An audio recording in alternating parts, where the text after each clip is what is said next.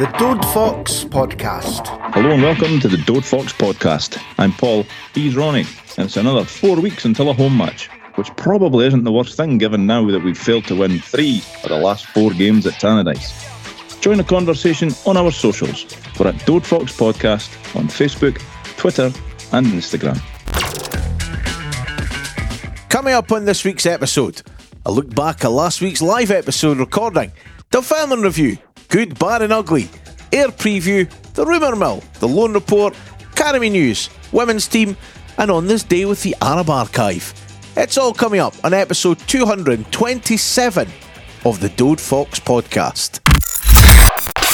Hi, I'm Callum Morris, and you're listening to the Dode Fox Podcast. So welcome back to the award-winning Dode Fox Podcast with the honey-sucking Paul McNichol and no even packed for his work trip, Ronnie Costello. You're den with the calder, you wee coffin beast.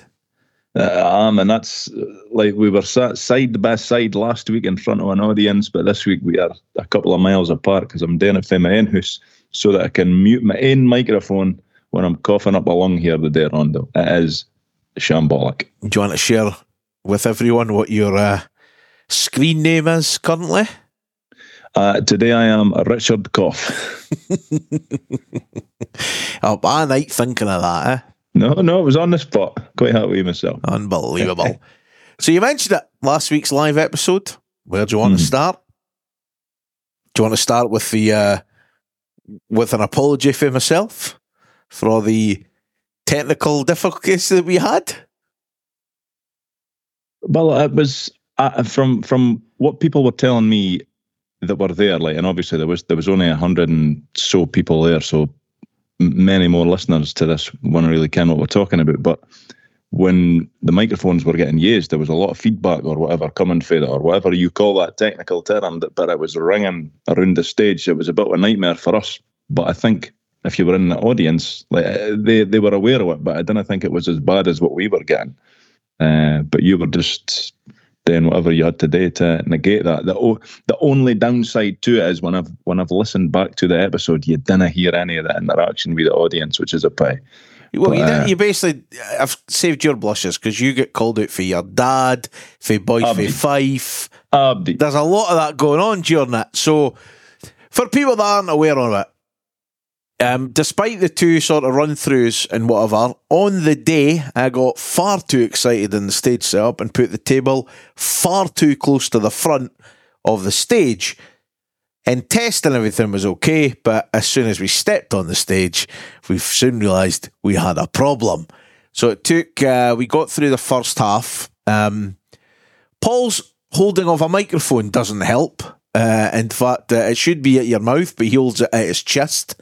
But still, it didn't matter if he'd have done that, we were still going to get problems because we were too close to the front. So, as Paul has mentioned, the flip side of that is actually, the podcast, I mean, people will be amazed at this, it doesn't get much editing done, right?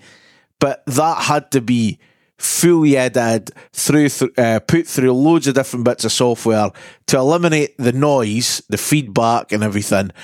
But it was at the expense of the crowd noise. And that was really frustrating because just to hear a wee bit of interaction is really good. And I nearly said it was like we tell jokes, but some things you would say, you would get a nice reaction, it would be quite funny and stuff. But that kind of all went against, and we noticed it very quickly at the start of the intro when it didn't work. And I was like, oh, it's going to be one of these days. So yeah, so very, very frustrating. Yeah, on the flip side, thank you so much to everyone for coming out, giving up the Sunday afternoon, putting up with what was problems. Again, there wasn't like a lot made of it there, but on the stage it was pretty horrific at times. But we got through the episode where we look back. Thanks again to Scott Bakey for coming on. His 10 at 6's side is on our social media. It's Cavalier, you know. It's Cavalier. 2 left backs we had to squeeze in to a 6-a-side team. That's all right. And that would be fine. So that was really good. He did say on the back of it, I can't believe he didn't speak about the 87 season, which happens. That just, you get caught up sometimes. He is not alone in missing the goal in the 1994 Cup Final. A previous podcast pal has done that as well. Mr. Ricky Ross done that. So Callum Morris jumped on for a Q&A, which was good fun. There was a lot of interesting questions in there. And what I like about our Q&As, and I think what Callum soon found out, it's not always about him, and it's definitely not always about football. Absolutely not. No, there was questions about my dislike for Fifers. There was all manner of things, and you could see him looking at her as if to say, what did I agree to do this for? Like, this is absolutely nothing to do with me. I could have been sat in my house the day while you used to idiots are getting asked these daft questions, but he took it all in great spirits. Like when he was a guest on the podcast, he was brilliant. He was just as good and just as nice last Sunday. I think he's a wee bit scared of our mate Martin. Accosted him twice. Yeah. Is there no talk of going to the brewery with him or something? Yeah. So I think I just need to. Yeah. And I think only one will survive. I think that much is clear. but it was very good. The whole day was good. Didn't start off great for me because I was shiting myself again. Didn't really sleep much on Saturday night, as you could imagine, Rondo. You can what I'm like. You kind of don't like these things, but it was some issues aside. It was a success of a day. I think it went quite well. The money that were raised, or the money that Abdi that bought tickets and bought raffle tickets raised towards two more than worthy causes, was fantastic. To get over £1,000 and then split that 50-50 each way, that was class. So it felt good to be a part of that. And I know that you'd like to do these things more often, and there's every chance that they will happen more often. I really, these weird ones are kind of two. Kind of for us, it was a two-sided thing. It was on one side, it'd been since May was the last live show, and I think it's important that if you're going to do these things, you do need to sort of jump back on stage when you can. But also, it was a case of, this is how we started with a really small recording. Let's do that again. A bit of a different venue and stuff, but there's a bar there accessible for people. It was quite small. It could be quite intimate because you could see the whites of people's eyes. Yes, yeah, and it was good. And you were able to see them because you were looking at the audience. I was still in my shell, hiding for any eye contact with anybody other than my old man. But that's just the way I dealt with it. But it was good fun. It was good fun once it got going. I also remember the look in your eye of how confident you said you went to Glasgow through Kinross, and to hear a whole room laugh back at you. And I just wish that bit of the audio worked, because everyone would have been like, yep, totally. And then even you were heckled for your own old man. That's standard. That's a lifelong heckle that I've been dealing with, Rondo. I tell you what, though, I did notice he blamed it on Traffic Scotland, though. You know what I mean? He wasn't taking any responsibility there. It's the McNichol way, accept, no blame. In terms of the raffle as well, have to say thank you to those who, first and foremost, for you guys for buying tickets, by the way, right? Because again, it goes to that amazing total of £1,100 that we've been able to split between the fan supporting Food Banks Dundee and the Dundee United display team. Clark's gave us a really nice party package. This ever was for 6 people. Might only be for 4, but people will get a good use out of that. There was a black and tangerine hoodie from the brilliant Capable Clothing Dundee. And the cool thing about this is Rob was like, you can have a black hoodie with, tangerine writing, or you can do it the other way around. Stole it up to yourself. So that was quite cool. We got 2 Tangerine Dream car freshes from the wee melting pot. Now, we've had these as well. We got sent them a little while ago, but they were brilliant. So, and you can't get them. They are available. If we can get links and stuff, for MD we mentioned, if you send us any links, we'll share them and whatever and let people know. Also, very popular in the room was, of course, a signed and framed Ian Harkes print that went out. There was a framed and signed Levine Swanson Dixon event poster as well. We had the signed and framed print of Callum Morris scoring against the wee team, which Richie Rockefeller won and put it right in his living room. I wonder if that's still there a week later. Yeah, I'm led to believe that the wedding picture was removed and it was replaced with the signed Callum Morris scoring against these. Class. Rightly so, and rightly so. Indeed. There's a better memory. He'll not say that, but anyway. We had a signed United away shirt as well, and 2 brilliant prizes from St Andrews Brew Co, like Paul's alluded to.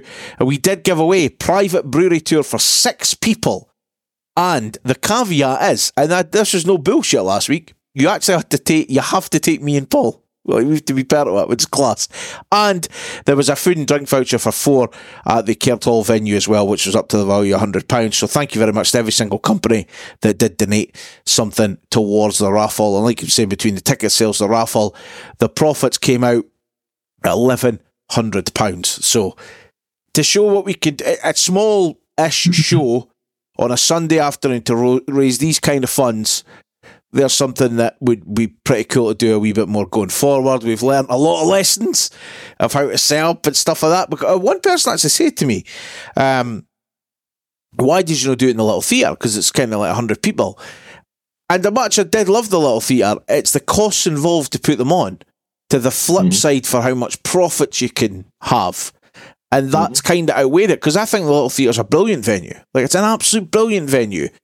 Yeah. But it's just those wee things that come into it. When you're trying to raise money to donate to these things, you know, then that does outweigh where you're going to be able to do it. I mean, I've said for a while, Dundee's screaming out for a purpose sort of 200-seater venue and stuff like that to get that mid-range kind of thing between what is a small show like that and the Guardline Theatre. But it was that aside, and the problems that we're having in the first half, because I got home via the Chinese takeaway, I will tell you. And Claire said to me, how did it go? And I was like, I have no idea how the first half went, because I was just in a total different place. I said, but I really enjoyed the Q&A. Because I enjoy the difference in questions that we get. And I mean, I'm still trying to work out what Kai Fotherinham's meal deal is, which I've still no idea.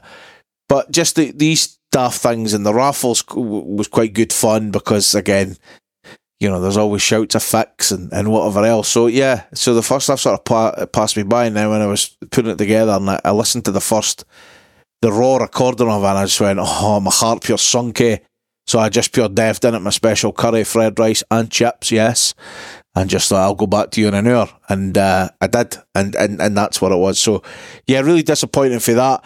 As always, there'll probably be a couple of the questions we'll maybe package up and throw out that Callum did. Again, it is just for the people in the building. There was nothing too controversial. But there was some interesting questions going back and forward. But again, thank you so much for getting out your Sunday afternoon to come along to Clark's last week. One thing I want to mention just before we do go on is that one idea we did toy with at the start of the season is something that I would like to do, and it's kind of based on, it's not too hybrid here, but we can, myself and Paul, during the summer when we come back in the early weeks, we usually discuss anything we're going to do. Like, we're going to plan a show, we're going to do this, or what kind of guests could we get, whatever. And we quite like the idea of doing something like a bit of a round table. So kind of having maybe 6, 8 people around the table, funnily enough, just chatting about like a month in the season or what's been going on and stuff, and just to get really different views. And we're thinking that it could be something we could maybe do. Obviously, the two of us unfortunately need to be there, but then fans could come on. We could see if a journalist would come on and stuff, and just get different views around the table and put it out as an episode. Now, the only thing we've got is it would probably have to go out on a normal week, because the only break is next weekend, which is too close for planning and stuff, because I'm actually going to be on a work trip the morning, or the day as you listen to this. But that is something we really like to do. So we'll maybe talk more about that, get maybe a date put aside for it, depending on the fixtures, and we'll maybe arrange something like that if people want to do that. We'll get together one afternoon on a Sunday, a few more people, a few more voices, and just have a bit of blood, see what comes out. Like, say we like to try and do some new things, is what we're trying to do. Different things, Rondo. Yes, yeah, that's what we're trying to do. But anyway, so again, thank you so much. We mentioned it the last couple of weeks, of course. There's a couple of games that have been rearranged coming up. Raith away is now the 16th of February. It's a Friday night. It's on the Beeb. And the Morton away game that was cancelled has been rearranged for Tuesday, March the 5th. Right, let's get into the bits and bobs before yesterday then, Paul. Nobody's went out. Somebody's been extended. Nobody's came in. And there's chat we might get or we might need another centre half.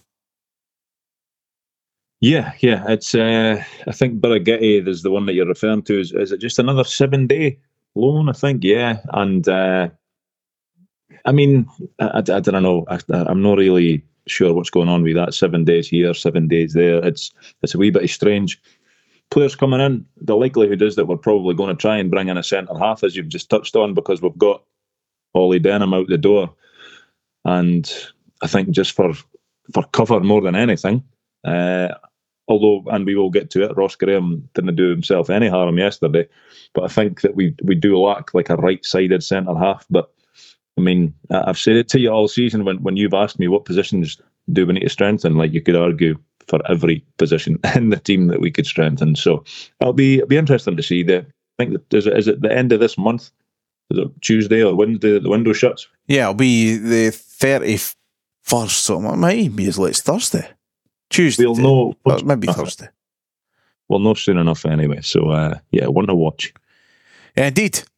So Dunfermline, the visitors to Tannadice yesterday, after an enforced break, which we discussed last week and the week before, that the break probably came at the right time, at the expense, of course, of not being the Scottish Cup, which was obviously really disappointing.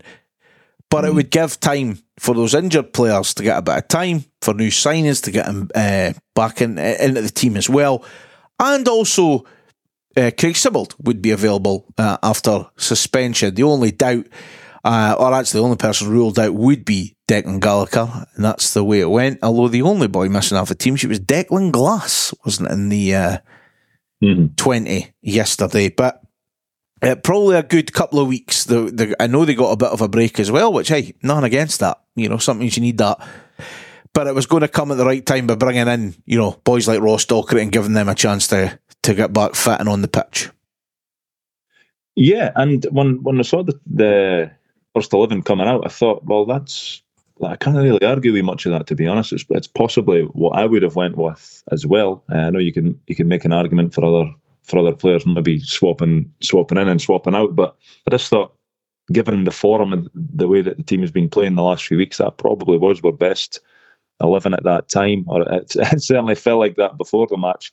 And also, when you looked to the bench was actually looking quite strong as well. There was guys that you could look to and think that they should be able to come on and make a difference if the game requires a difference to be made.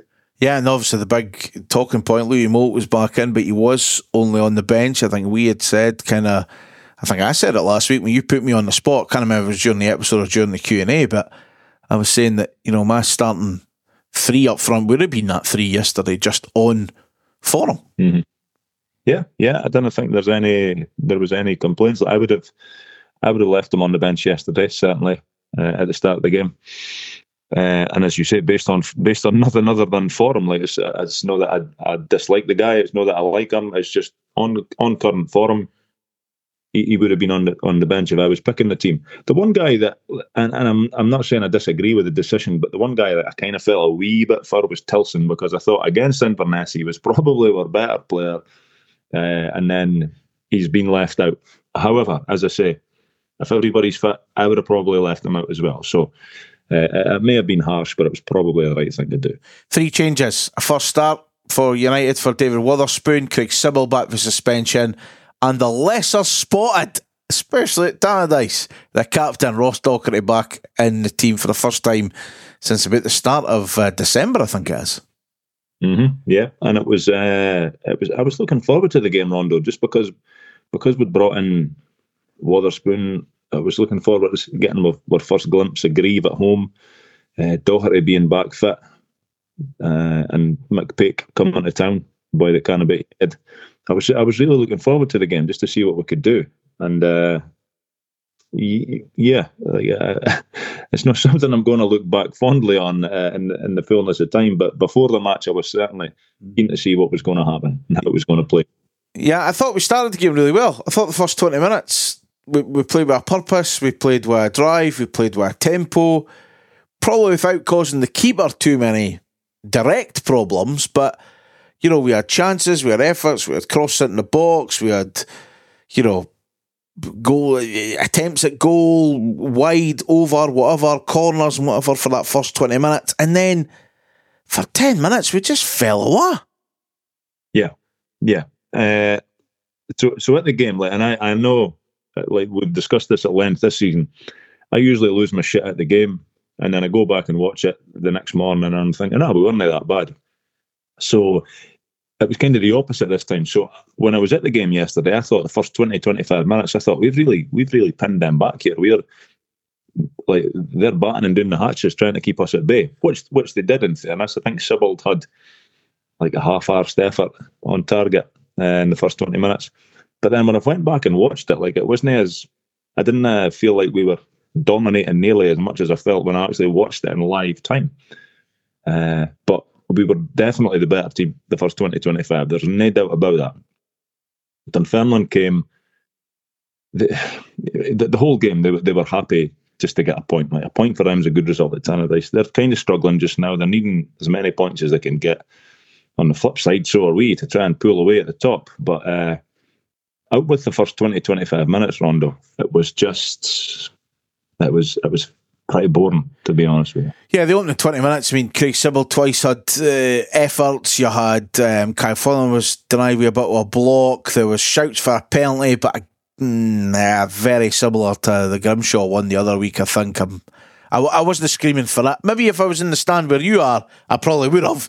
But I wasn't convinced for where I was. And then Ross Graham went over the bar for a corner. And like I'm saying, that first 20 minutes, you've seen things like, McMahon, Middleton got down the wings, beat the boy, got the ban. Same doing the right-hand side. You were getting crosses in the box. And there was a real bit of a tempo. And like, I'm sure it was around the 22nd minute. For there to like the half hour, it was like, where have we been for 8 minutes? Have we no bothered here? And although I'm not saying we got back in the game, I don't think we fell out the game. It's just we kind of weren't as high up the pitch, weren't as much of a tempo, and we were kind of inviting, or they were finding the spaces in the middle of the park. Now, I've said this for a while.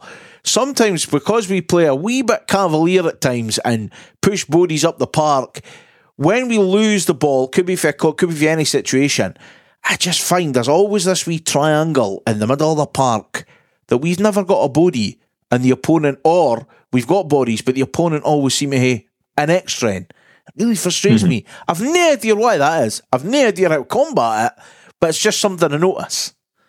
Yeah, they're just, I mean, I wouldn't have said it was because we were playing Cavalier yesterday by any shake, but you're right, they were finding wee pockets of space, and that it has been a thing that the games against Partick, I know that the guy Lawless and the other Baldy Arsehole, I can't remind his name, but Baldy Arsehole.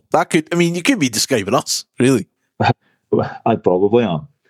But these guys, although they're no great players, like, they're smart enough to get themselves into these positions. And I think at times yesterday, in that period, after the first 20-25 minutes, Dunfermline were finding themselves in there. The boy O'Halloran was causing, like, he used to be a good player.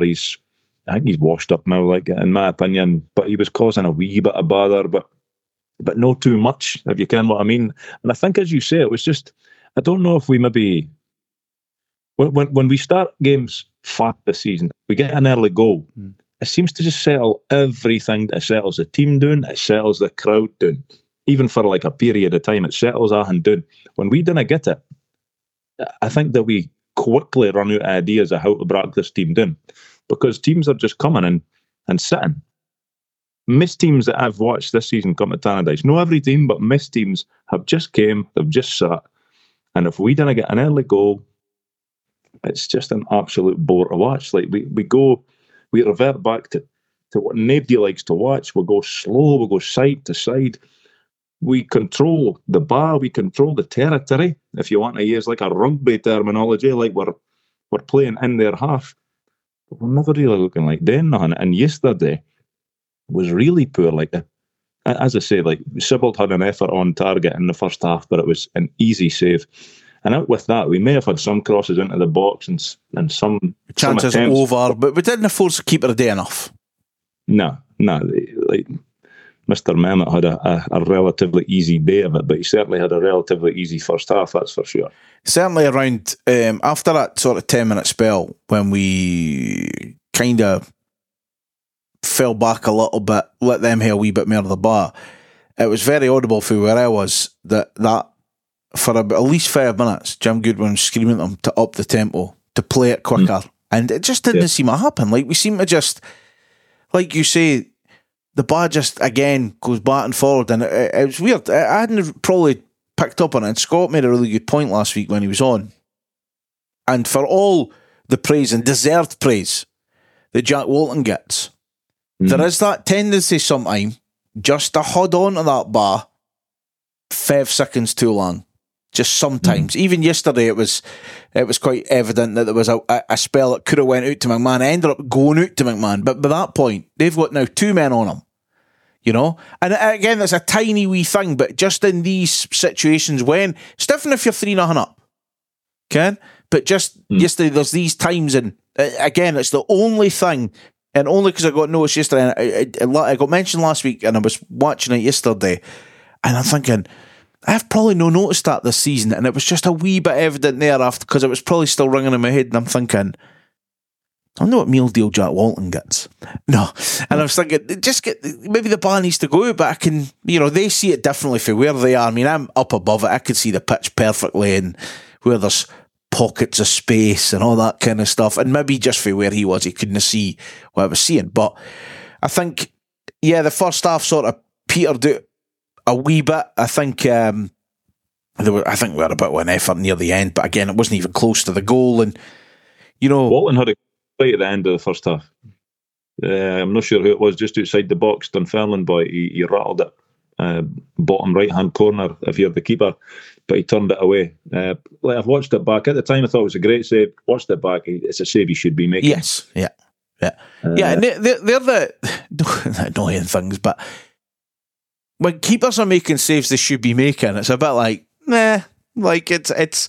We'll get to a save, obviously, at the end of the actual game that we'll obviously mention, but when keepers make saves like that, it's nothing. Like, it's like a shot right down at them. They should always sort of gather it, but yeah, it was a very easy-peasy first half. We were good for 20, we fell off it, and then both teams didn't do really much, and we kind of went in at half-time, and I think the reaction surprised me a little bit at half-time.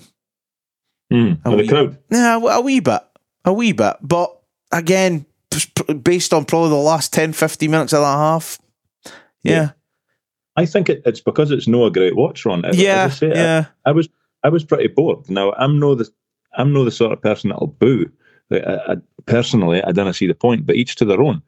But I kind of, in a way, I understand it, because what we watched in the moment, certainly for the last half of the first half, it just wasn't there was nothing coming off. There was boys that looked like they weren't trying their best, their hardest. It was a series of bad touches, bad passes, not really creating anything.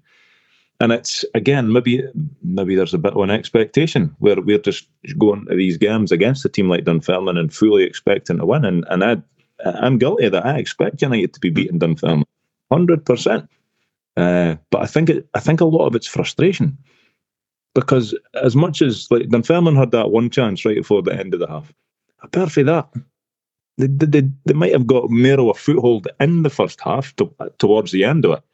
But I never felt troubled by them, and I think that we're looking at these teams thinking that we should be better than this, and if we were just up the fucking pace a bit, up the tempo. Stop being so easy to play against. Like you touched on it there. You said Jack Walton, maybe he heads on to it for a few seconds. He does. But what a difference the few seconds make, because it allows them to get Abdi back again. And it's so much more difficult to try and break it down. So I think the reaction at halftime was just frustration. Massive frustration. Yeah, because, I mean, let's say that first 20 minutes, that's what they have to keep up. And let's say for the last 15 minutes of that half, he's screaming at them, like, up the tempo, do things quicker, and it doesn't happen. And you could see, even evident throughout the first half, you could see David Wotherspoon is a different type of player to what we've got He plays a different type of pass to what we've got, and he's no scared to open the pitch up. He could be sitting probably near enough in the right back slot, but the ball goes inside, and then he'll go and get it, and he's playing different kind of passes as well. He wants to do things a wee bit different. Was he his best game he'll ever? No, of course it wasn't. Of course it wasn't.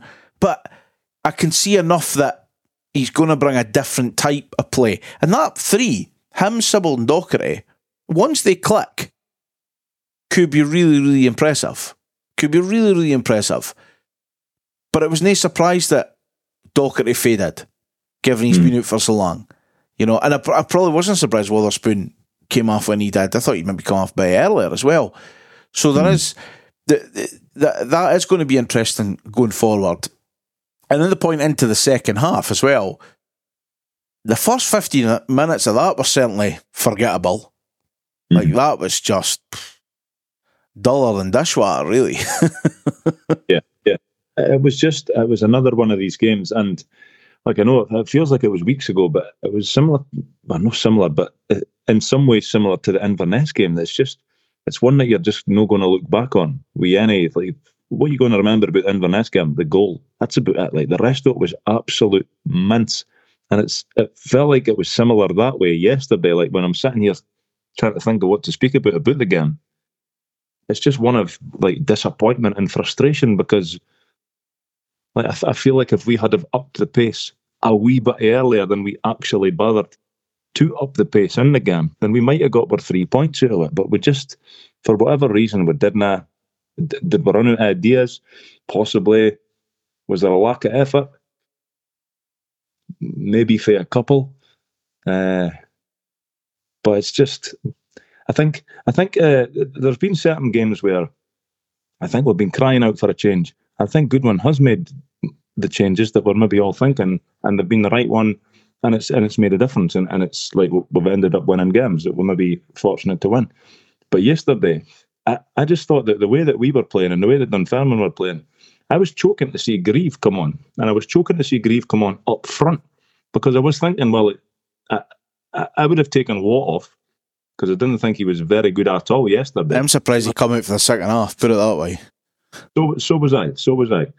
But I also was thinking, I wouldn't just swap him for Moult, because I would say Moult's a better finisher, but we're not creating much, so are we really needing that finisher? I thought it would have been better to have like a buzz bomb like Grieve, just going and harassing and closing our hand down.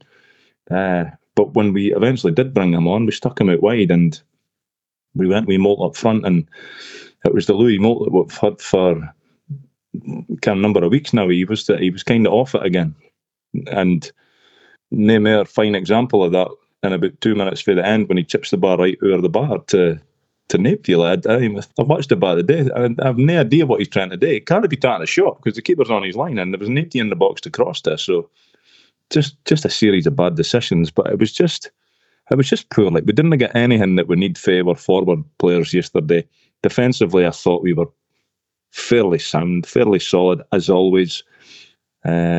But I also, seemingly, like Dunfermline, I've got a lot of boys missing, so it wasn't even their best 11, and we just couldn't break them down, Rondo. Like, we just could not break them down. I know we'll get into the substitutes in a second, but there's obviously a player in that Dunfermline team that we really didn't like. What about when he threw himself to the deck next to Scott McMahon and then got up and pretended he'd been volleyed and limped out of the way back? Prick. Yeah. Of course, but the thing is, people do that because on the odd occasion it works and they get penalties, especially in a game where there's no VAR. But it was as blatant a dev as you'll see. It was up there with the Arbroath boys just after the new year. Like, it was a clear dev to me. And the ref should have blew the whistle. He should have stopped the game.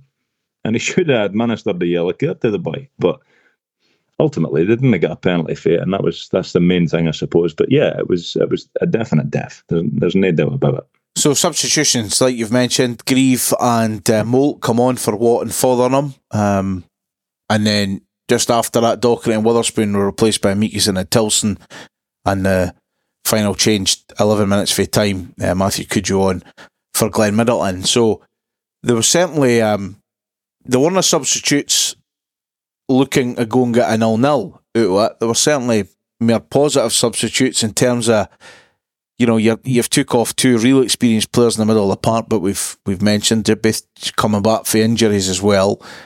Your front three have all been replaced. I think there's an argument you could have replaced all the front three at half time or in the hour, because I just thought that even for the most game, you could get we were okay up until we got into that final third, up until we got around the box. We had something like 13 corners yesterday. Done nothing been in them. I know, but and I would agree with you saying that we were okay up until we got to that stage. But I would also argue Dunfermline were okay. We allowing us to hay the bat up until that stage of the pitch, that area, and then they just shut doors for we just could not break it down. And it's disappointing. Like, it really is. Like, we should have enough to beat them. You mentioned that Alex Greavy come on obviously wide on the right.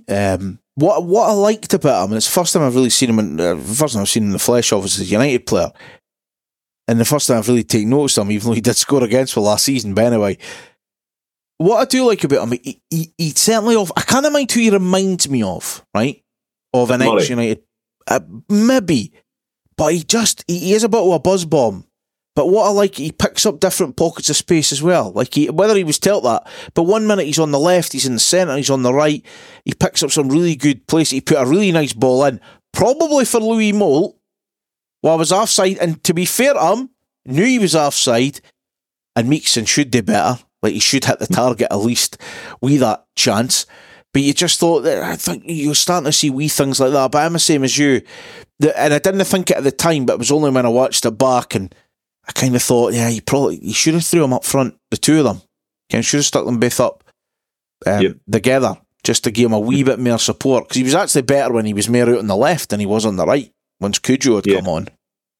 I think one criticism of the subbies yesterday would be that we swapped a right winger for a right winger. Like, we didn't actually try to alter the system too much. We were just changing the players rather than changing the system. But I'm not saying that if we had have changed anything else, it would have worked. I think what did work was towards the end of the game, we upped tempo. Personally, I think that was the big change in the game swinging completely back to us. Because at the end, they were the ends hanging on. And it wasn't because we were doing anything other than just playing with a wee bit of more urgency. And why we can't do that for longer, I don't know. I'll tell you what, there's one thing that's kind of summed up the day as well. And after you pure try to bury us last week for Cujo the whole time. But there was a moment, he picked the ball up, and he is always positive, and we've always said that. He's always forward, he's always direct and whatever.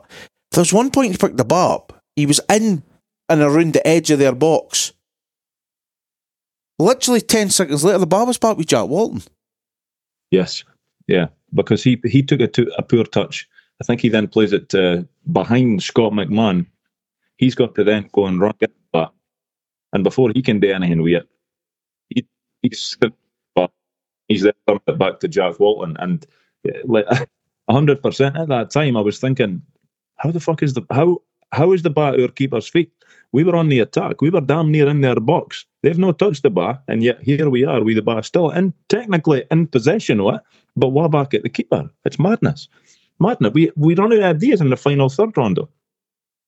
Yeah, and I think it kind of, after the 20 minutes, opening 20 minutes, when, McMahon and Middleton got joy doing that right-hand side, left-hand side, they're right. Second half, no so much, but it summed up probably Glenn Middleton's performance yesterday when he took the ball on and dribbled out of the park. And it was just, it kind of summed up the front three yesterday, really, because nothing happened. Nothing went. Nothing came up. They were poor.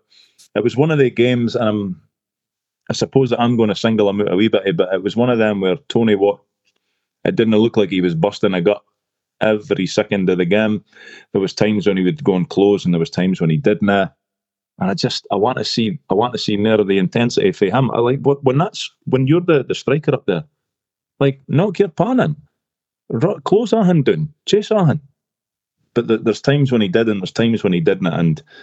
And when you're like that, that can lead to accusations for pricks like me that you could maybe do a wee bit more.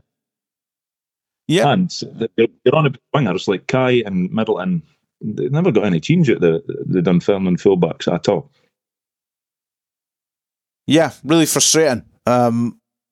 Let's talk about the save of the afternoon.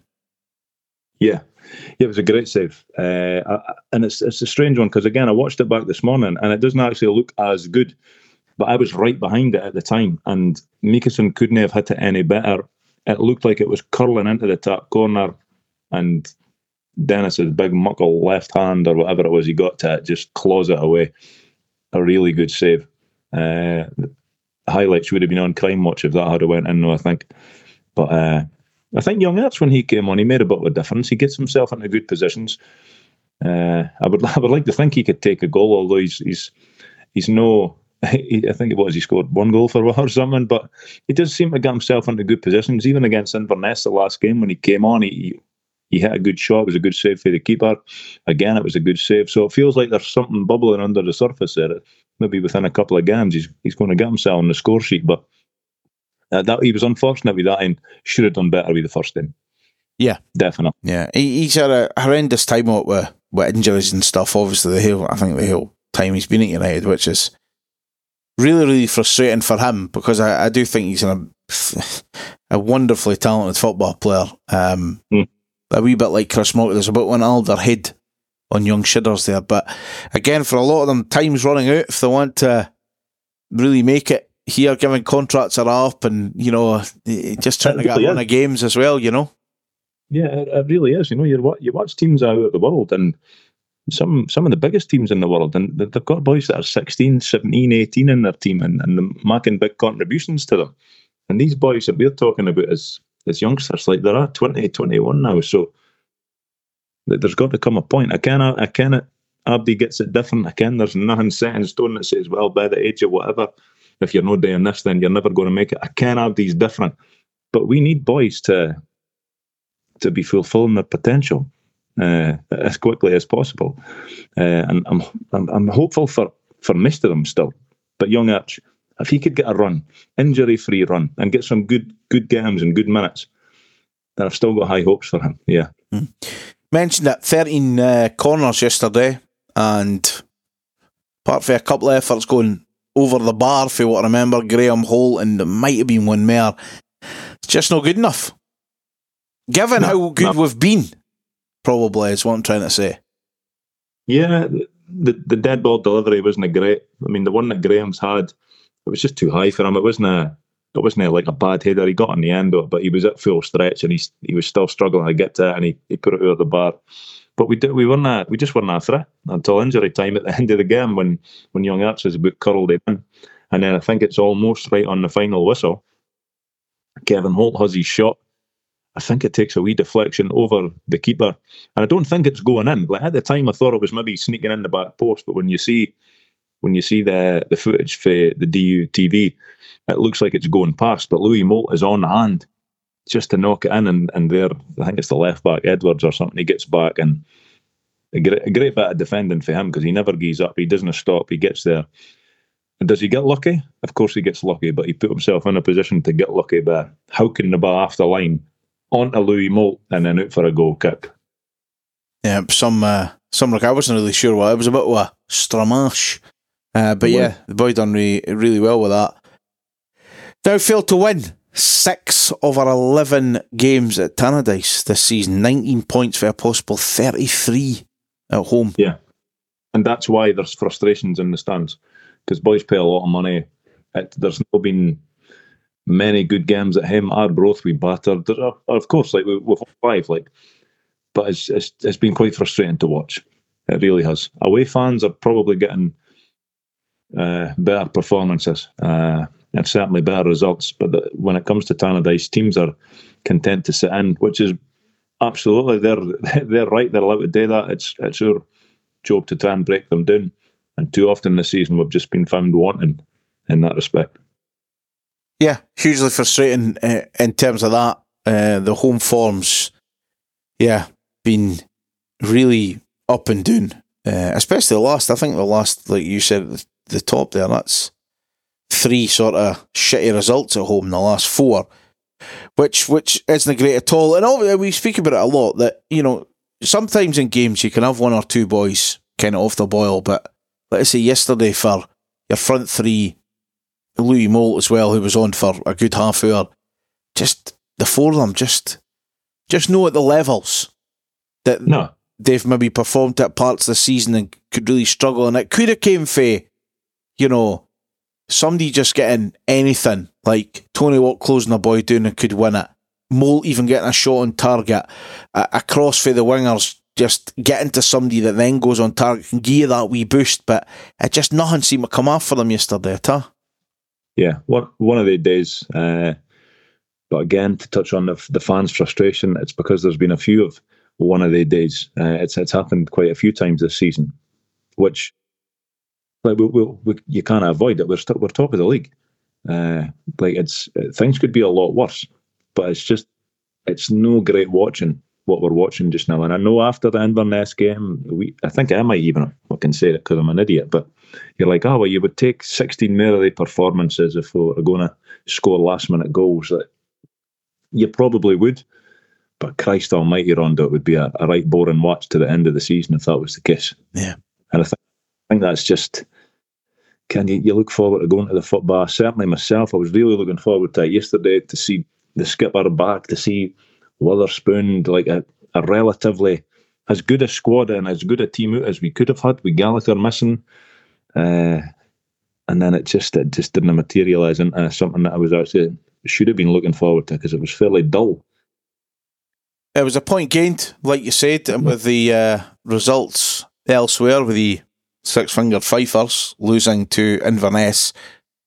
We're a point ahead of Raith Rovers with a game in hand now. So it's kind of flipped a little bit, because we were the one had played a game there at one point. Yeah. And although we don't play that game in hand until the start of March, I'm pretty sure that they're in the Diddy Cup semi-final next weekend. So we can't have any slip-ups doing it here, because then that will put us on the same games played. So it's an opportunity to go 4 points clear. And that's got to be the aim. But they've picked up the last couple of weeks as well, Rondo. They've had a couple of good results. And once again, it was another new referee to myself, who overall I wasn't too annoyed with until a blatant professional foul on Ross Dockery. Just let the boy run away. Didn't care. Didn't even bother. Yeah. And that is where their one shot before half-time came from. Because Ross Dockery standing his ground, the boy just barges into the back on. A clear foul. As clear as the day. We didn't get it. They break up the park, and they forced Walton into that save just before half time. But apart from that, and he runs funny. I didn't think there was any blame attached to the referee yesterday. Man of the match? By a mile, in my opinion, I thought it was Ross Graham. He's had a tricky time of late. He has, yeah. But I mean, there's something to be said for just. And again, these days, like we want Ahan instantly, but there's certainly something to be said for allowing a guy to play himself into form. Because Ross Graham, he's kicked his heels pretty much all season, and then we bring him into games, and you just expect him to slot in seamlessly alongside somebody that he's not really played with. And then when performances aren't great, Abdi's on his back saying, "Oh, he can't do this, he can't do that." He's now been there for a few weeks. He's going to be there for another few weeks at least.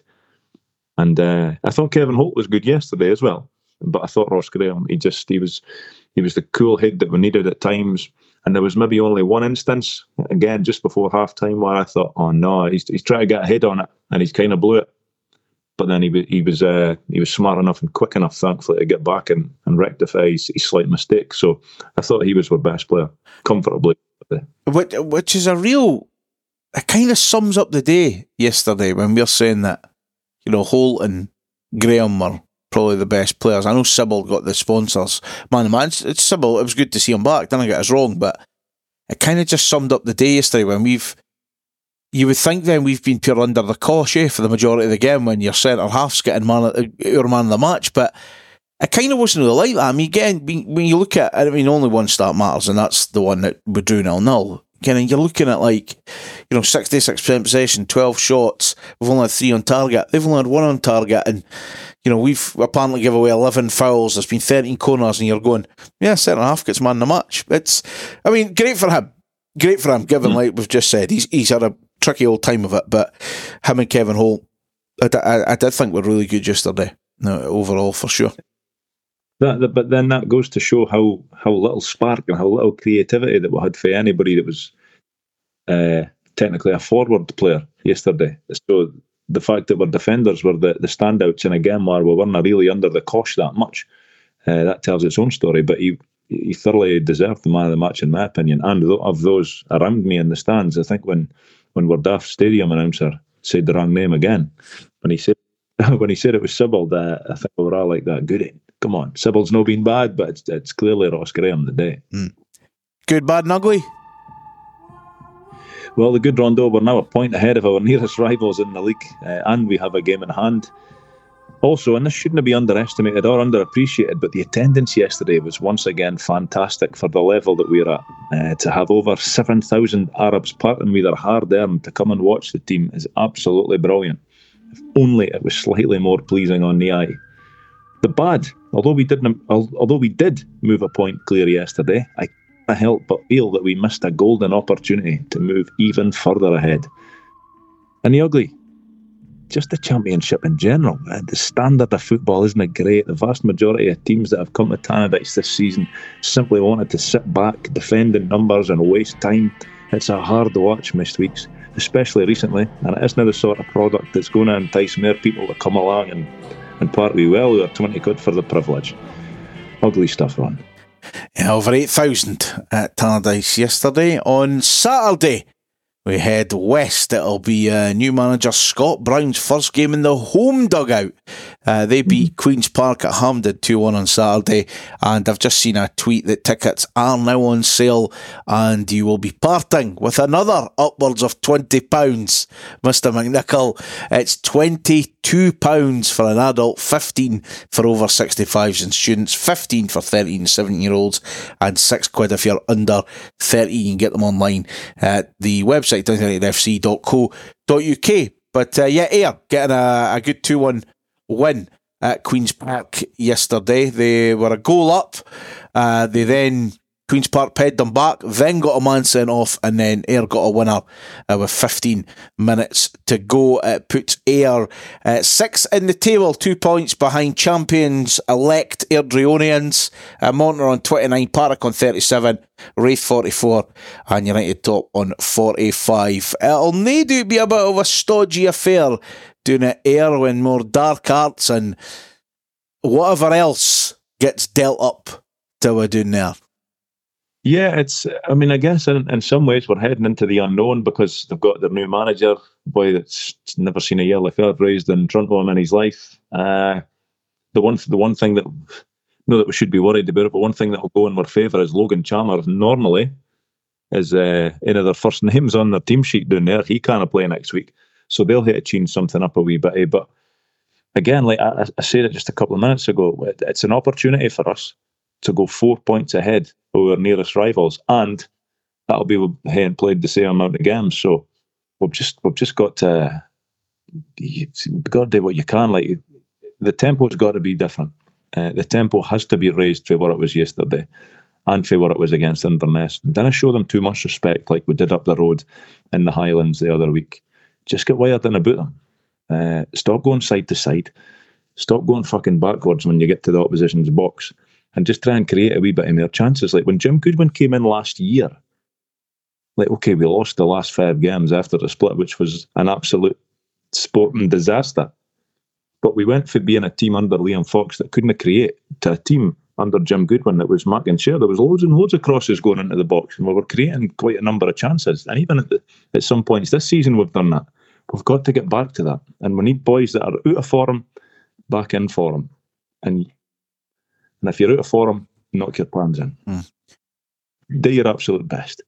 Yeah, looking at the way he's lined up as well, it looks like he plays a 4-4-2. And you don't see that much in modern football at the minute. Obviously, like you said, Chalmers will drop out. Aidan McGeady will probably come in there. But yeah, 4-4-2, it looks like, is what Scott Brown's kind of playing at the minute. And it'll be interesting to see. I mean, it's his first home game as well. Mm-hmm. We've been part of many a new manager bounce, but like you said, Paul, it'll not be pretty some weeks, but as long as we get the 3 points, upgrade for a 1, will be happy come May, put it that way. Yeah, definitely. Of course, it's an opportunity. Our away record's good, so it does lead me to believe that we will put in a better performance than what we saw yesterday. But ultimately, you like what I think doesn't really count for anything. So we've just got to go down there. And as I keep saying, Rondo, intensity's got to be raised. You've just got to up the tempo when we're playing the games. Then be sitting back. Then be sitting after them. Just get right in their face, from the get-go. Like we all believe that we are the best team in this league. And I would like to think most United fans think that we're the best team in this league. But go and show it. Go and show it on a weekly basis. Go and show it every minute of every game. Just get it done. Right, over to you. What's been happening with the academy, the women's team, and of course everyone's favourite part of the episode. It's the loan report. We'll start up with Flynn Duffy at Peterhead. Another 90 minutes on Saturday for Flynn as he was at home to Stenhousemuir. He'd come up against both Stenhousemuir's wingers, as when the first one wasn't getting any change out of him, they swapped. Flynn would show his usual abundance of energy and drive all day as he got the full 90 minutes in a 2-1 win for Peterhead. Rory Adams at Edinburgh City. It was a dreadful result for Edinburgh on Saturday as they were comfortably pumped 3-0 down at Annan. One real positive, however, is that Rory did manage to save a penalty in the match. It's no surprise to anyone that Edinburgh will certainly be relegated at the end of the season, and it's good that Big Rory is going to get plenty of game time and also plenty of opportunities to shine during the games. But playing behind that backline is going to cause him to have a fair few shite Saturday nights. Leighton Bisland at Falkirk. Leighton's loan spell at Falkirk is on the verge of lapsing into what's the point territory as he was once again an unused sub. His loan side would win 5-0 on the day and Leighton would have got a cracking view of it all for the side of the pitch. Logan Chalmers at Ayr United. It was a 2-game week for Logan this past week. On Tuesday evening, he'd help his side to a 2-0 win over Arbroath by scoring the second on the night. He'd also get 87 minutes of the match before being subbed up. The second game of his week was at Hampden, and it would be the great unbookable Bruni's first game as Ayr manager. Logan would have been delighted to keep his place in the team under the new manager, and he'll have been even happier that he'd play the full 90 minutes and play a part in his side picking up back-to-back victories as they'd win 2-1 on the day. They seem to have hit a little bit of form in time for the Tangerine Express heading for Ayr next Saturday, but ever-present Logan will have to make do with a seat in the stand for that one. Lewis O'Donnell at Kelty. It was to be a very bad day at the office for Lewis on Saturday. His Kelty side were away to Stirling Albion in a game that was, at least in my opinion, winnable. There was a positive though. Lewis would play the full 90 minutes of the match. In fact, he'd play 92 minutes. The negative was that his Kelty side lost 5-0 on the day and Lewis got sent off in the 93rd minute. He'll get a week off next week for his troubles. The Academy lads were back in action on Friday as they made the long trek down to Dumfries to face Queen of the South in the Scottish Youth Cup. It would turn into a scoosh on the day and they'd head back up the road having won 5-0. The goals were scored by Samuel Cleal-Harding, Adam Carnwath, Brandon Forbes and a double from the returning Rory McLeod. The win sealed their passage into the semi-finals of the competition, where they are joined by the Blue Archeek, the Sheep, and Scott Brown's Ayr United Bairns. The women's team. United added a player to their squad this week when they brought in 27-year-old forward Morgan Steedman from St Johnstone. I would say that's a position of need this season, as goals have been hard to come by for the team, and Morgan will be looking to get into the starting lineup this weekend as the team are at home to Hamilton. All the best to them.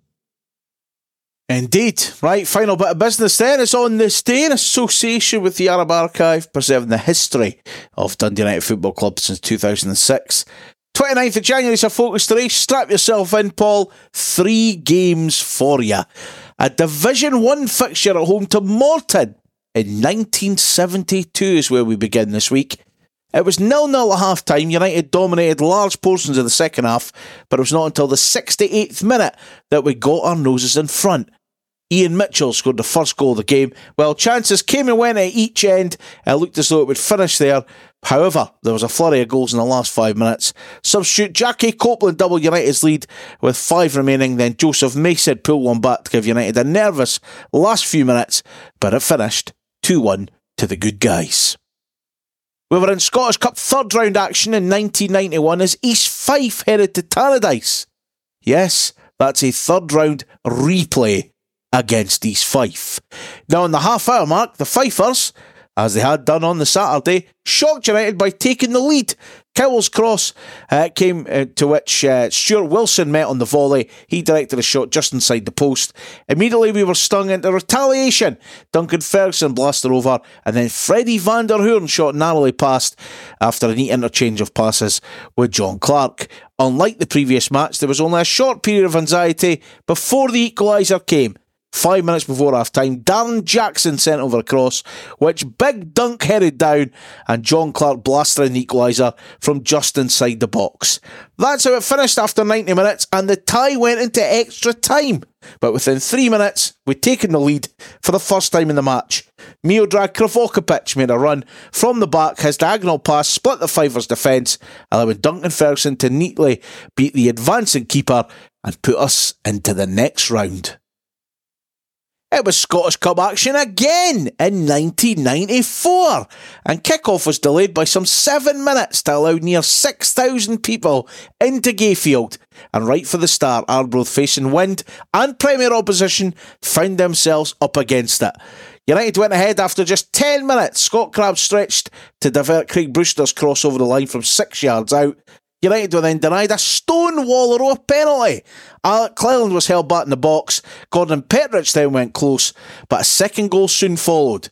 From all of 75 yards out, Craig Brewster played a 1-2 with Scott Crabbe and then smashed it right in the tap bin. Faced a near gale in the second half, the Smoky Lovers pulled one back before Billy Baggio made it 3-1 for the spot. Slackness in the United defence allowed Arbroath in to make it 3-2 with 12 minutes to go, and that's how it finished. I just wonder how that season might have panned out in the end. I think it was all right in the end, Rondo. Yeah, I'm certain of that. Yeah. 75 yards now that's up to. We'll give it a couple of seasons and it'll reach 80. It'll reach 80. I'm sure as well that when we spoke to Paul Riley many, many, many moons ago on this podcast, he was at the East Fife game, the first tie at East Fife, and Paddy Connolly has scored the equaliser in about the 97th minute before you got 7 minutes added on at the end of the games routinely. And I think he has louped to the wah or the fence at the side of the pitch and lost his car keys. I'm fairly certain that is what happened that day. Outstanding scenes, isn't it? He's got previous for celebrating goals wildly. Outstanding scenes. Right, a trip west next weekend as we face Ayr United. How do you think we'll get on? We're at Dode Fox Podcast on social media. You can check out the website, dodefoxpodcast.com. Do have a great week, stay safe, and as always, don't forget to wash your hands and your arsehole.